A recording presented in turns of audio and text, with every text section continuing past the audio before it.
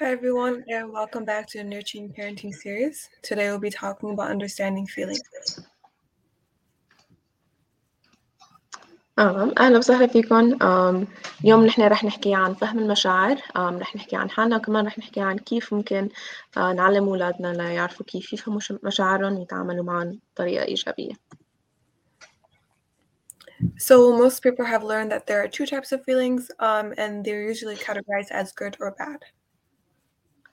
أكثر الأحيان لما نحن بنفكر عن المشاعر أو نحكي عن المشاعر بنحكي عن نوعين من المشاعر، المشاعر المنيحة والمشاعر السيئة أو السلبية، ورح نحكي عن كيف ممكن نغير تسمية هالمشاعر بطريقة أحسن.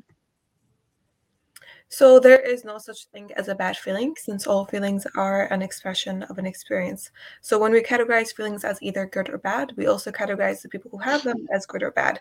So instead of referring to feelings as good or bad, we can group them into feelings of comfort versus feelings of discomfort. This way it's the feelings we're labeling and not the people who have them. المشاعر منا مشاعر منيحة ومشاعر منا منيحة. المشاعر هي طريقة لنعبر عن مشاعرنا أو طريقة لنحس فيها حسب التجربة اللي عم نمر فيها بحياتنا. لما نحن بنفكر أو بنحكي عن المشاعر، المشاعر المنيحة والمشاعر السيئة، كتير من السهل للناس أو خصوصا للأولاد ليفكروا إنه إذا هن عندهم مشاعر سلبية أو منا منيحة هالشي بيعملهم أشخاص منهم مناح. هالشي منه صحيح، وتصرفاتنا بسبب هالمشاعر هي اللي بتخلينا نكون أشخاص منيحين أو لا. فلهالسبب لما بنحكي عن المشاعر لازم نغير الطريقة بنحكي فيها عنهم. بنقول مشاعر الراحة ومشاعر عدم الراحة. So let's go ahead and talk about feelings of comfort. So these are usually considered feelings that are positive. So feelings of comfort include love, peace, joy, contentment, happiness, satisfaction, and all other feelings that influence a person in a positive way. شو هي مشاعر الراحة؟ مشاعر الراحة هي أي مشاعر من هدول رح نحكي عنهم هلا، أو أي مشاعر إيجابية. هي ممكن تكون الرضا، المرح، السعادة، الحب، السلام، أو حتى القناعة. هاي المشاعر هي بتكون إيجابية أكتر، بتخلينا نحس بالراحة. So feelings of discomfort are usually feelings that make you feel uneasy or vulnerable. So it creates an unsettled feeling inside. Some examples of these include hate, envy, jealousy, anger, frustration, and sadness. And our goal of today's session isn't to just deny feelings of discomfort or act like we can't have them, or that even they make us bad people. So the goal is to manage the feelings so that the feelings don't manage us in the future. شو هن المشاعر عدم الراحة؟ هاي المشاعر اللي هي ممكن تكون صعبة أكتر لنتعامل معهم. هي مشاعر الكره، الحسد، الغيرة، الضغط، أو حتى الإحباط. هالمشاعر هي ممكن تكون شوي أصعب، وهي مشاعر عدم الراحة أو مشاعر السلبية مثل ما قلنا قبل.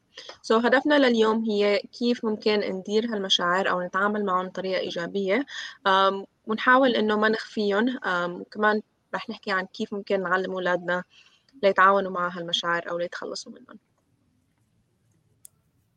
So let's look at how we can manage feelings of discomfort.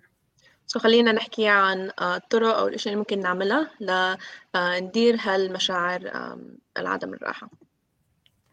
So first is awareness. So this is the way your body will respond to that feeling. It's also the name you give that feeling. So awareness of the situation or similar situations that generate specific feelings. An example of this is if you've been in a situation that you felt very frustrated or angry in, how did your body feel? How did you react? And how can you avoid feeling that same way with the same situation again? أول خطوة ممكن ناخدها أو نعملها لحتى ندير هالمشاعر هي الإدراك. نحن لازم نحس بالمشاعر اللي عم نحس فيها ونعرف كيف نسميها. إذا نحن عم نحس إنه ما إلنا خلق نعمل شي أو منا بالمزاج، هالشي ممكن يكون الحزن أو حتى الإحباط. خلينا ندرك إنه نحن عم بنحس بهالمشاعر اللي ممكن تكون صعبة لإلنا أو ممكن تكون مشاعر عدم الراحة. So second step is acceptance. So this is in managing feelings, general acceptance that whatever you're feeling is completely fine, it's completely normal and healthy, and that you're not a bad person for feeling such feelings. So instead of accepting a feeling, many people will deny, pretend, or hide away that feeling. So hiding or denying your feelings in the long run won't work out for you, and they'll always just come back up. الخطوة الثانية هي لازم نتقبل المشاعر اللي عم بنحس فيها، خصوصا مشاعر عدم الراحة أو المشاعر اللي ممكن تكون شوي سلبية. كثير من الأحيان نحن لما بنحس بالحزن أو بالغيرة أو بالإحباط من الصعب لنا لنتقبل هالموضوع. وكثير من الناس اللي بفكروا إنه هي المشاعر سلبية بتخليهم يكونوا أشخاص سلبيين، بيصير عندهم هالنقطة إنه ما بيعرفوا كيف يتقبلوا هالمشاعر.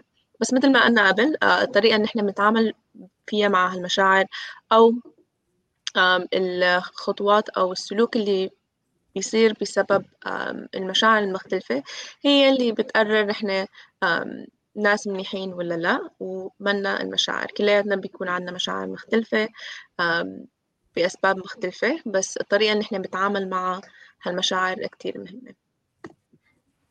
So then there's communication. So when it comes to expressing feelings, communication can either be verbal or nonverbal.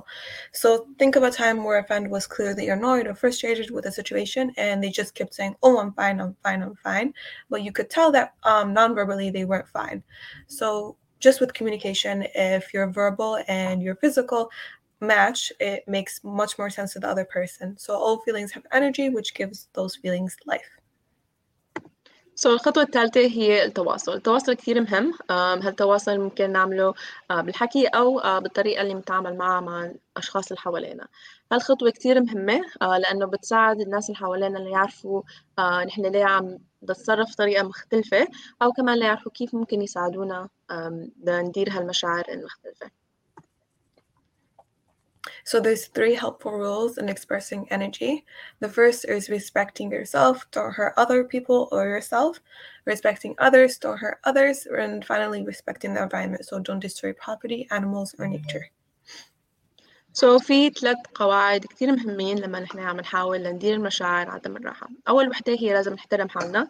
ما نأذي حالنا أو ما نكون قاسيين على حالنا لما عم ندير هالمشاعر. كمان لازم نحترم الناس اللي حوالينا. نحاول إنه نكون عم ننتبه لتصرفاتنا والطريقة عم نحكي مع الناس اللي حوالينا، خصوصا إذا نحن كنا عم بنحاول ندير مشاعر عدم الراحة. كمان لازم نحترم البيئة اللي موجودة حوالينا. مثل ما نحن عم نحترم حالنا والناس اللي حوالينا، البيئة كمان كتير مهمة. ولازم ننتبه على الطريقة اللي عم نتعامل مع لما يكون عندنا مشاعر عدم الراحة. So hiding your feelings. When past experiences in our lives have been very painful, there is a tendency for us to kind of avoid dealing with that pain by hiding it away or pretending it isn't happening. So examples of this include the death of a loved one, the breakup of a meaningful relationship, a bad investment where you lost a lot of hard-earned money, or some painful experience in childhood that we never dealt with. شو بيصير إذا نحن بنخفي مشاعرنا، خصوصا مشاعر عدم الراحة، وما بنتعامل معهم بطريقة إيجابية؟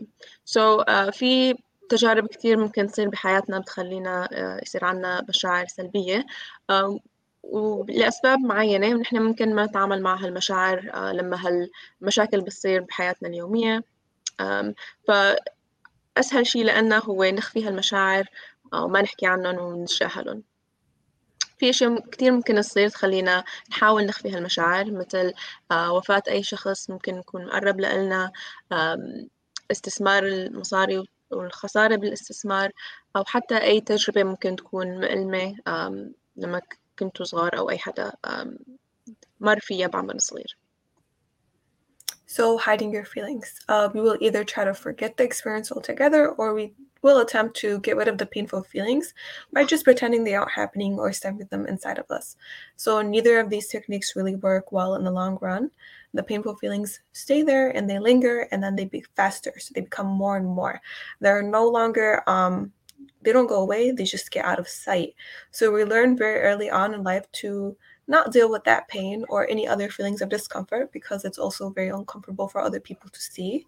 However, the more we're able to deal with our feelings, the healthier we become and the more stable we are in our futures. أي واحد منا اللي ممكن مر بتجربة صعبة أو حاول ينسى أو يخفي هالمشاعر المؤلمة، هالشي رح يرجع أو هالمشاعر رح ترجع تجي مرة تانية بالمستقبل. كتير من الناس ممكن تكون أسهل لإلهم ليخفوا هالمشاعر بدل ما يحاولوا إنه يتخلصوا منها أو يتعاملوا معها ليتخلصوا منها. بالعكس بيحاولوا يخفوا هالمشاعر، بس مثل ما قلنا مع الوقت هالمشاعر رح ترجع تجي مرة تانية. كمان ممكن يسبب للناس اللي يكون عندهم ردة فعل من أي تجربة ممكن تكون شبيهة للتجربة اللي سببت لهم مشاكل من قبل. So when we look at letting go of past pain, an unpleasant experience we have that we are unwilling or unable to deal with acts as a giant spring in our lives. So we have to squish that spring by applying pressure to it. The moment we lift up on the spring, it becomes fully extended, and then we feel all of those painful feelings that we've kind of hidden in ourselves. So it comes all back up for it to let go. So when that happens, we relieve that experience, but we also let go and we attempt to heal. So they have a picture right here of a spring. You can kind of see that it went up, and that's all of the pain, and then hopefully the healing comes after. كيف ممكن نحرر حالنا من هالآلام الماضية، خصوصا الآلام اللي نحن ممكن كنا عم نخزنها أو عم نخفيها.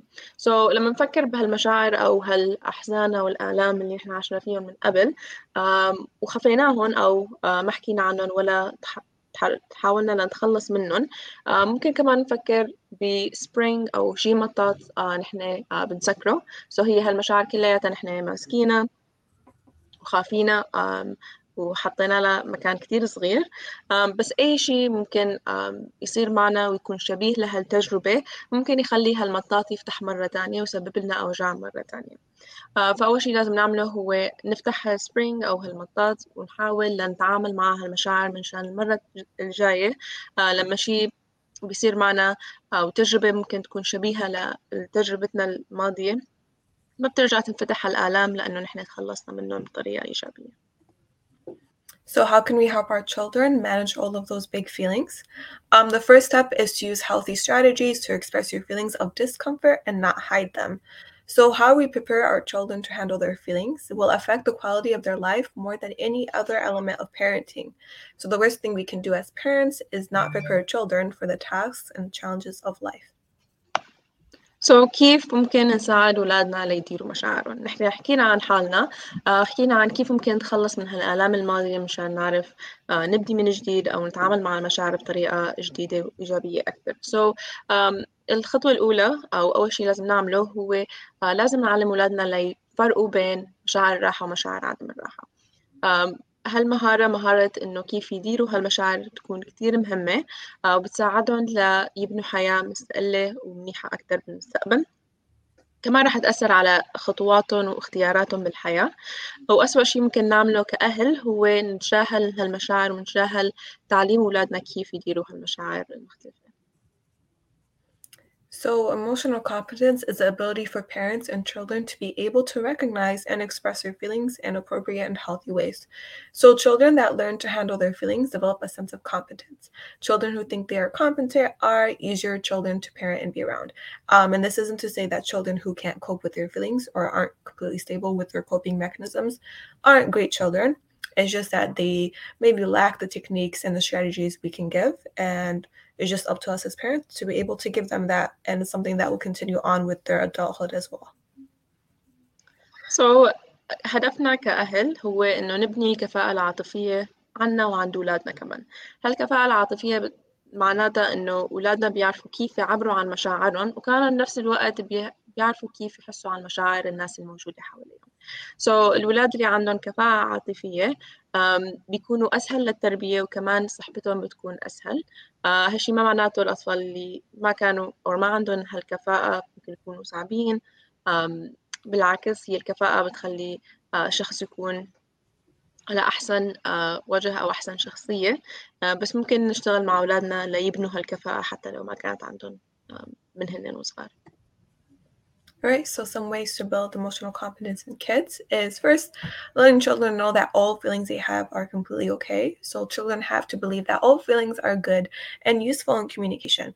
So it is how the feelings are communicated that can either be good or not good. كيف ممكن نبني هالكفاءة العاطفية عند أولادنا؟ أول شي لازم نقول لهم أو نعرفهم إنه المشاعر كلياتها مشاعر طبيعية، وكلياتنا ممكن نحس فيهم بسبب التجارب اللي بنمر فيها.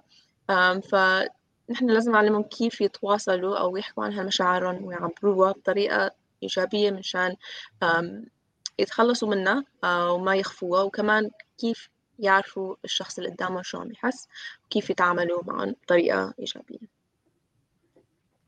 Label the feeling you see or think you see. For example, if your child looks really happy and content, you can say, hey, you look really happy. This will give the children or child a feeling of being believed and respected. And then don't dominate the conversation when you do have conversations with your children, whether it's after school, before school, during dinner. Let the child do the talking. So encourage sharing by looking interested in what your child is saying. And that, once again, will make them feel like they're part of the family and feel respected. شو هي الطرق التانية اللي ممكن نعملها والأشياء التانية ممكن نعملها لنبني هالكفاءة العاطفية؟ هي أن نعلم أولادنا كيف يسموا المشاعر اللي هن عم بيحسوا فيها. إذا نحن جبنا هدية لأولادنا أو أولادنا مبسوطين لأي سبب، أسهل شي ممكن إلهم إياه ليعرفوا كيف يسموا هالمشاعر إنه نقول لهم شكلكم مبسوطين أو شكلكم فرحانين، مشان يعرفوا إنه هالشي اللي عم بيحسوه معناته الفرح أو السعادة، والعكس كمان صحيح. إذا هن كسروا ألعابهم أو كانوا حزنانين أو محبطين لأي سبب، أسهل شي ممكن نعمله هو نساعدهم ليسموا هالمشاعر منشان لما يكبروا يعرفوا كيف يتعاملوا معهم بطريقة منيحة. تاني شي ممكن نعمله هو نخلي ولادنا يحكوا. إذا هن عم بيحسوا إنهم فرحانين أو حزنانين، خلينا نساعدهم ليحكوا عن مشاعرهم، وكمان نسمع لإلهم مشان يحسوا إنه مشاعرهم مهمة.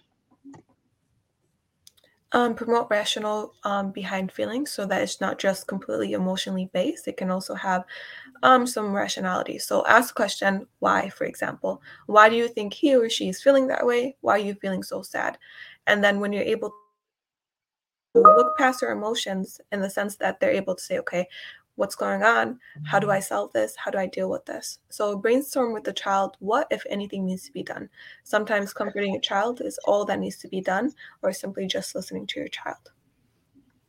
بعد ما علمنا أولادنا كيف يسموا هالمشاعر، لازم نعلمهم إنه أو نبدي الحكي عن ليه نحن عم بنحس هالمشاعر المختلفة.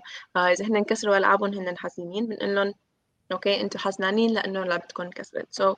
اذا اولادنا عرفوا ليه هن عم بيحسوا هالمشاعر، ممكن يعرفوا كيف يحلوا هالمشكله منشان يتخلصوا من هالمشاعر. وهالشي ممكن يكون كتير مهم لما اولادنا عم بيحاولوا يتعاملوا مع المشاعر السلبيه او مشاعر عدم الراحه، لانه كتير من الاحيان هالاسباب اللي بتخلينا نحس هالمشاعر هي مشكله، بس حلينا هالمشكله ممكن نتخلص من هالمشاعر بطريقه منيحه. كمان ممكن نتبادل الأفكار مع أولادنا. كتير من الأحيان كمان في أشياء تانية بتخلينا نحس مشاعر سلبية أو مشاعر عدم الراحة، وهي منا مشكلة أو ما ممكن نحل هالمشكلة. فلهالسبب لازم كمان نحكي مع أولادنا اللي يعرفوا كيف ممكن يتعاملوا مع هالمشاعر بطرق تانية غير حل المشكلة اللي هي سببت هالمشاعر اللي ممكن تكون صعبة شوي. So self-regulation in children. Self-regulation is the ability to understand and manage your own behavior and reactions so that they don't end up managing you. Self-regulation helps children and teenagers learn to behave well, get along with others, and become independent free thinkers. So self-regulation first starts in early adolescence and continues to develop well into adulthood. شو بيصير بس ولادنا يكبروا أو يوصلوا عمر المراهقة هنا بيصير عندهم شيء اسمه التنظيم الذاتي. هالطريقة هي طريقة لإلهم ليفهموا مشاعرهم وكمان ليدركوا السلوك اللي هن عم بيعملوها أو التصرفات اللي عم بيعملوها بسبب المشاعر اللي هن عم بيحسوا فيها. هالشي بيساعدهم يتصرفوا بطريقة صحيحة، وكل ما ساعدناهم ليصير عندهم تنظيم منيح كل ما تصرفاتهم صارت إيجابية أكتر حتى لو هن عم بيحسوا بمشاعر عدم الراحة. ورح نحكي عن كيف ممكن نساعد أولادنا ليبنوا تنظيم ذاتي منيح وكيف يتعاملوا مع المشاعر بطريقة إيجابية. So how can we help our children self-regulate? There are a couple different activities that we can do to help our children self-regulate their bigger feelings. So let's say feelings of anger and frustration. So first is counting to 10 with your child. Second is asking your child to use their words to say how they feel and what they wish would happen. When they're able to say how they feel and what they wish what would happen, they're actually able to see the bigger picture and be able to solve their own problems instead of constantly needing you or constantly needing help. And this starts off, like we said, in early adolescence and goes well into adulthood. So the older they are, the more they're able to see the bigger picture and rationalize why they did what they did or why someone else did what they did. Let them know they can ask for help to solve problems. There's always help available, whether it's online, whether it's in person, whether it's in school. And then let them take the time to calm down. So this is important in letting them have those emotions, feel those emotions, and then be able to come back and have a conversation in a healthy way, in a calm way. And then finally, be supportive and encouraging. This is something you should always do with your children, even as they're adults. كيف ممكن نساعد أولادنا ليبنوا هالتنظيم الذاتي؟ أول شي ممكن نعمله أو أول steps بس لما أولادنا يوصلوا هالعمر المراهقة أو يوصلوا لعمر هن بيقدروا يبنوا هالتنظيم الذاتي، ممكن نعمل كم شي لنساعدهم. أول شي ممكن الخطوة الأولى اللي ممكن نعطيهم إياها إنه نعلمهم إنه يعدوا لل10 أو يعدوا لرقم معين قبل ما يتصرفوا. خصوصا إذا هن عم بيحسوا إنه ممكن رح يتصرفوا تصرف ممكن يكون خطأ أو منه منيح أو ممكن يكون مؤذي للناس اللي حواليهم أو لحالهم. نخليهم يتعلموا كيف يعدوا كم ثانية قبل ما يبدوا هالتصرف. هالوقت رح يخليهم يهدوا شوي وبيعرفوا يتصرفوا بطريقة أحسن. كمان ممكن نساعدهم ليعرفوا كيف يستخدموا كلماتهم أو كيف يحكوا عن مشاعرهم بطريقة إيجابية ليتخلصوا من هالمشاعر السلبية. لو هن بحسوا إنه هن متوترين أو غضبانين اسألوهم أو خلوهم يحكوا عن هالمشاعر أو سبب المشاكل اللي عم بتخليهم يحسوا بالضغط أو حتى الغضب. كمان خليهم يعرفوا إنه أنتم ممكن تساعدوهم أو أي حدا تاني حواليهم ممكن يساعدوا. إذا هن عم بيحسوا إنه هن متوترين ممكن يحكوا معكم ممكن يحكوا مع رفقاتهم أو أي حدا هن بيرتاحوا له ليتخلصوا من هالمشاعر أو ليعرفوا كيف يتصرفوا بسببها. كمان ممكن نساعدهم ياخدوا هالوقت ليهدوا مثل ما قلنا. ممكن أول شي نساعدهم ليعدوا كم ثانية ليهدوا شوي قبل ما يتصرفوا. بس كثير من الأحيان نحن ما لازم يكون عنا ردة فعل، نساعدهم ليهدوا شوي أو نعطيهم الوقت الكافي ليهدوا قبل ما يرجعوا يردوا علينا أو يحكوا عن المشاعر اللي عم بيحسوا فيها. كمان لازم ندعمهم. إدارة المشاعر ممكن تكون شوي صعبة خصوصا عند المراهقين، فلازم ندعمهم كل ما تصرفوا تصرف منيح أو كل ما داروا مشاعر بطريقة منيحة أو تحسنوا عن قبل. لازم ندعمهم ونشجعهم منشان يكملوا على هالطريق وبيعرفوا كيف يتعاملوا مع هالمشاعر. So some strategies for self-regulation, something that you can use even with yourself, is first reframe. So this is encouraging that negative thought processes or negative behavior turns into positive. So consider from the various angles, are they engaged in genuine misbehavior or unfortunate behavior caused by stress? So there's a clear difference between behavior that's maybe out of frustration from being in stress situations versus misbehavior, right? So they completely have very different intentions. Teens have to understand the distinction between for themselves and reframe their outlook accordingly. So recognize that there are 5 different kinds of stress. So there's physical stress, emotional stress, cognitive stress, which can be stress over applying to college or schoolwork or anything of such, social stress, which is often made much worse by social media and by social peer groups and social regulations. And then there's pro-social, the stress individuals feel when they consider other people's distress. It's important to be sure that teenagers can recognize these different types of stresses and how each can play out. شو هي الاستراتيجيات التانية اللي ممكن نعملها أو الأكتيفيتيز المختلفة اللي ممكن نعملها مع أولادنا ليعرفوا كيف يبنوا التنظيم الذاتي؟ أول شيء هو لازم يعيدوا صياغة المشكلة أو الموقف اللي هن موجودين فيه. لما أولادنا بيصير عندهم سلوك سلبي أو سلوك منه منيح، لازم نخليهم يعرفوا إنه المهم إنه يرجعوا يعيدوا صياغة الفكرة أو الشيء اللي سببهم لهالسلوك ليطلع من عندهم. نحن كمان ممكن نعمل نفس الشيء، خصوصا لما أولادنا بيصير عندهم هالسلوك السلبي. هل أولادنا عم يعملوا هالشي بسبب مشاعر هن ما عم بيعرفوا كيف يديروها، أو بسبب هن بس بدهم يشاغبوا أو يعملوا مشاكل؟ كثير من الأحيان السبب الأول هو الصح. كثير من الأحيان لما أولادنا بيحسوا بالغضب أو بالضغط ما بيعرفوا كيف يتعاملوا معه، فبيعملوا سلوك ممكن يكون سلبي أو سلوك منه منيح. فإذا علمناهم ليعيدوا صياغة الفكرة أو الشيء اللي انقال لهم أو التجربة اللي عاشوا فيها أو مروا فيها، هالشيء ممكن يساعدهم يهدوا شوي ويفكروا بطريقة أحسن قبل ما يعملوا سلوك ممكن يكون سلبي. ثاني شيء ممكن نعمله هو نتعرف عن 5 أنواع الضغط اللي ممكن نحن نمر فيها، وكمان أولادنا ممكن يمروا بهالضغوطات المختلفة. أول شيء هو الضغط البدني، الضغط العاطفي كمان شيء ممكن كلنا نمر فيه. الضغط المعرفي هو الإجهاد أو الضغط اللي ممكن يكون بسبب الدراسة أو بسبب الشغل أو أي شيء بخلينا نفكر، هالشيء ممكن يكون الضغط المعرفي. كمان في ضغوطات اجتماعية. هالضغوطات الاجتماعية ممكن تجي من وسائل التواصل الاجتماعي، أو حتى ممكن تكون عم تجي من الناس اللي بنقضي وقتنا معهم أو المجتمع اللي نحن عايشين فيه. مؤيد للمجتمع كمان نوع من الضغط، وهو الضغط اللي بنحس فيه لما بنشوف أفراد المجتمع التانيين اللي عم بيمروا بضيق أو ممكن يكونوا حزينين أو بمواقف ممكن تكون صعبة.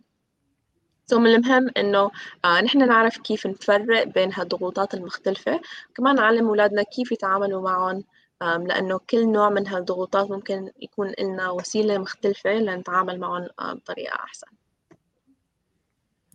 So how can we reduce this? Teenagers must learn effective strategies for managing these different types of stress. First is responding. Determine if your teenager engages in positive self-regulation behavior on a daily basis. If not, figure out opportunities for introducing activities that restore their energy and increase their ability to manage different kinds of stress. These can include strategies such as listening to music, talking to a friend, going for walks. So nature is really big and exercise is really big in stress management.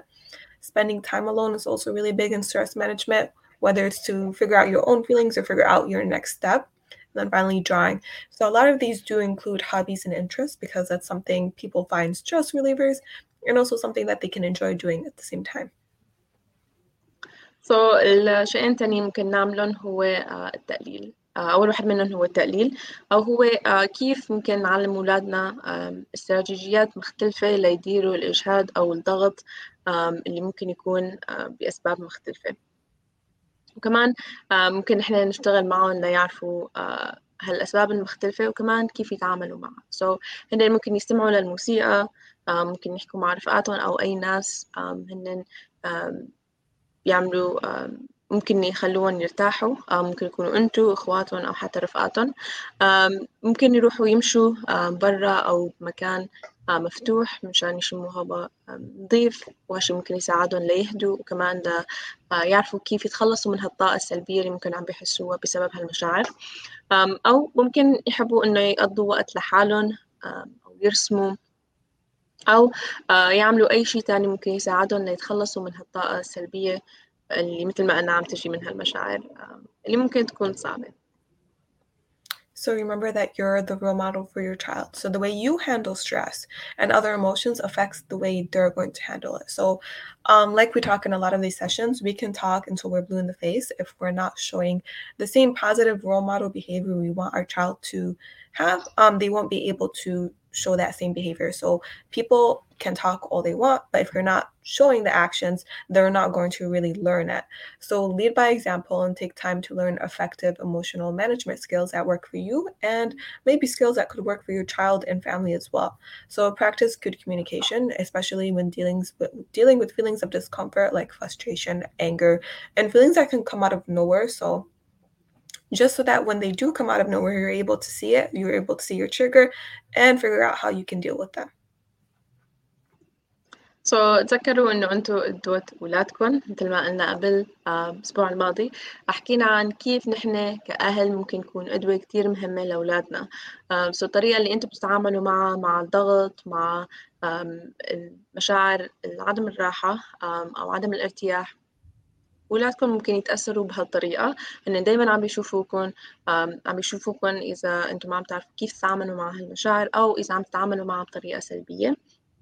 فكونوا قدوة منيحة لإلهم، اشتغلوا معهم ليعرفوا كيف يبنوا هالمهارات ليتخلصوا من هالطاقة السلبية، ساعدوهم ليبنوا مهارات جديدة، الشي اللي بيشتغل لإلكم أو الطريقة اللي أنتم بتتعاملوا فيها مع هالمشاعر ممكن تكون مختلفة عن أولادكم. كونوا قدوة كتير منيحة لإلهم وعلموهم كيف يديروا هالمشاعر، وكمان علموهم كيف يتواصلوا بطريقة منيحة خصوصاً إذا عم بيحسوا بهالمشاعر السلبية.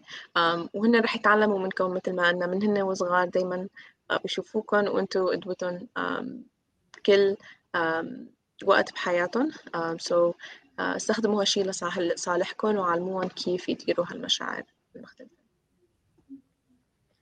So thank you guys so much for listening in. We will be here next week as well. So we have the Nurturing Parenting Program. The Facebook is LHC.MI. We have the Act Drug Free Community Coalition. The Instagram is LHC.MI. We have the Act Drug Free Twitter. So the Instagram, Twitter handles right there.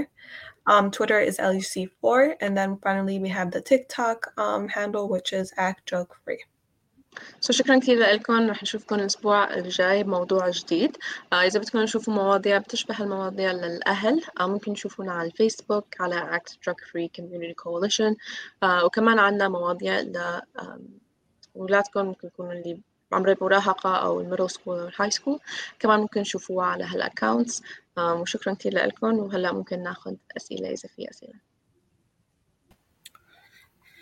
Thank you, Omnia and Tiba, and thank you, LHC, for this presentation. Thank you for having us. Thank you for Pleasure to be here. The floor is open for questions. We don't have any questions. As you know, again, if you hear this at a later time and you would like to ask us any questions, please forward the questions to the school, and the contact information have been shared by Omnia and Tiba. Via LAHC. You can find them on Instagram, Facebook, on their website, the email. They are a great community resource to answer your questions and help you in that aspect. Thank you again, Omnia and Tiba. Thank you, LAHC. And we'll see you next week in the next presentation. Thank you. Thank you so much. You have a good week.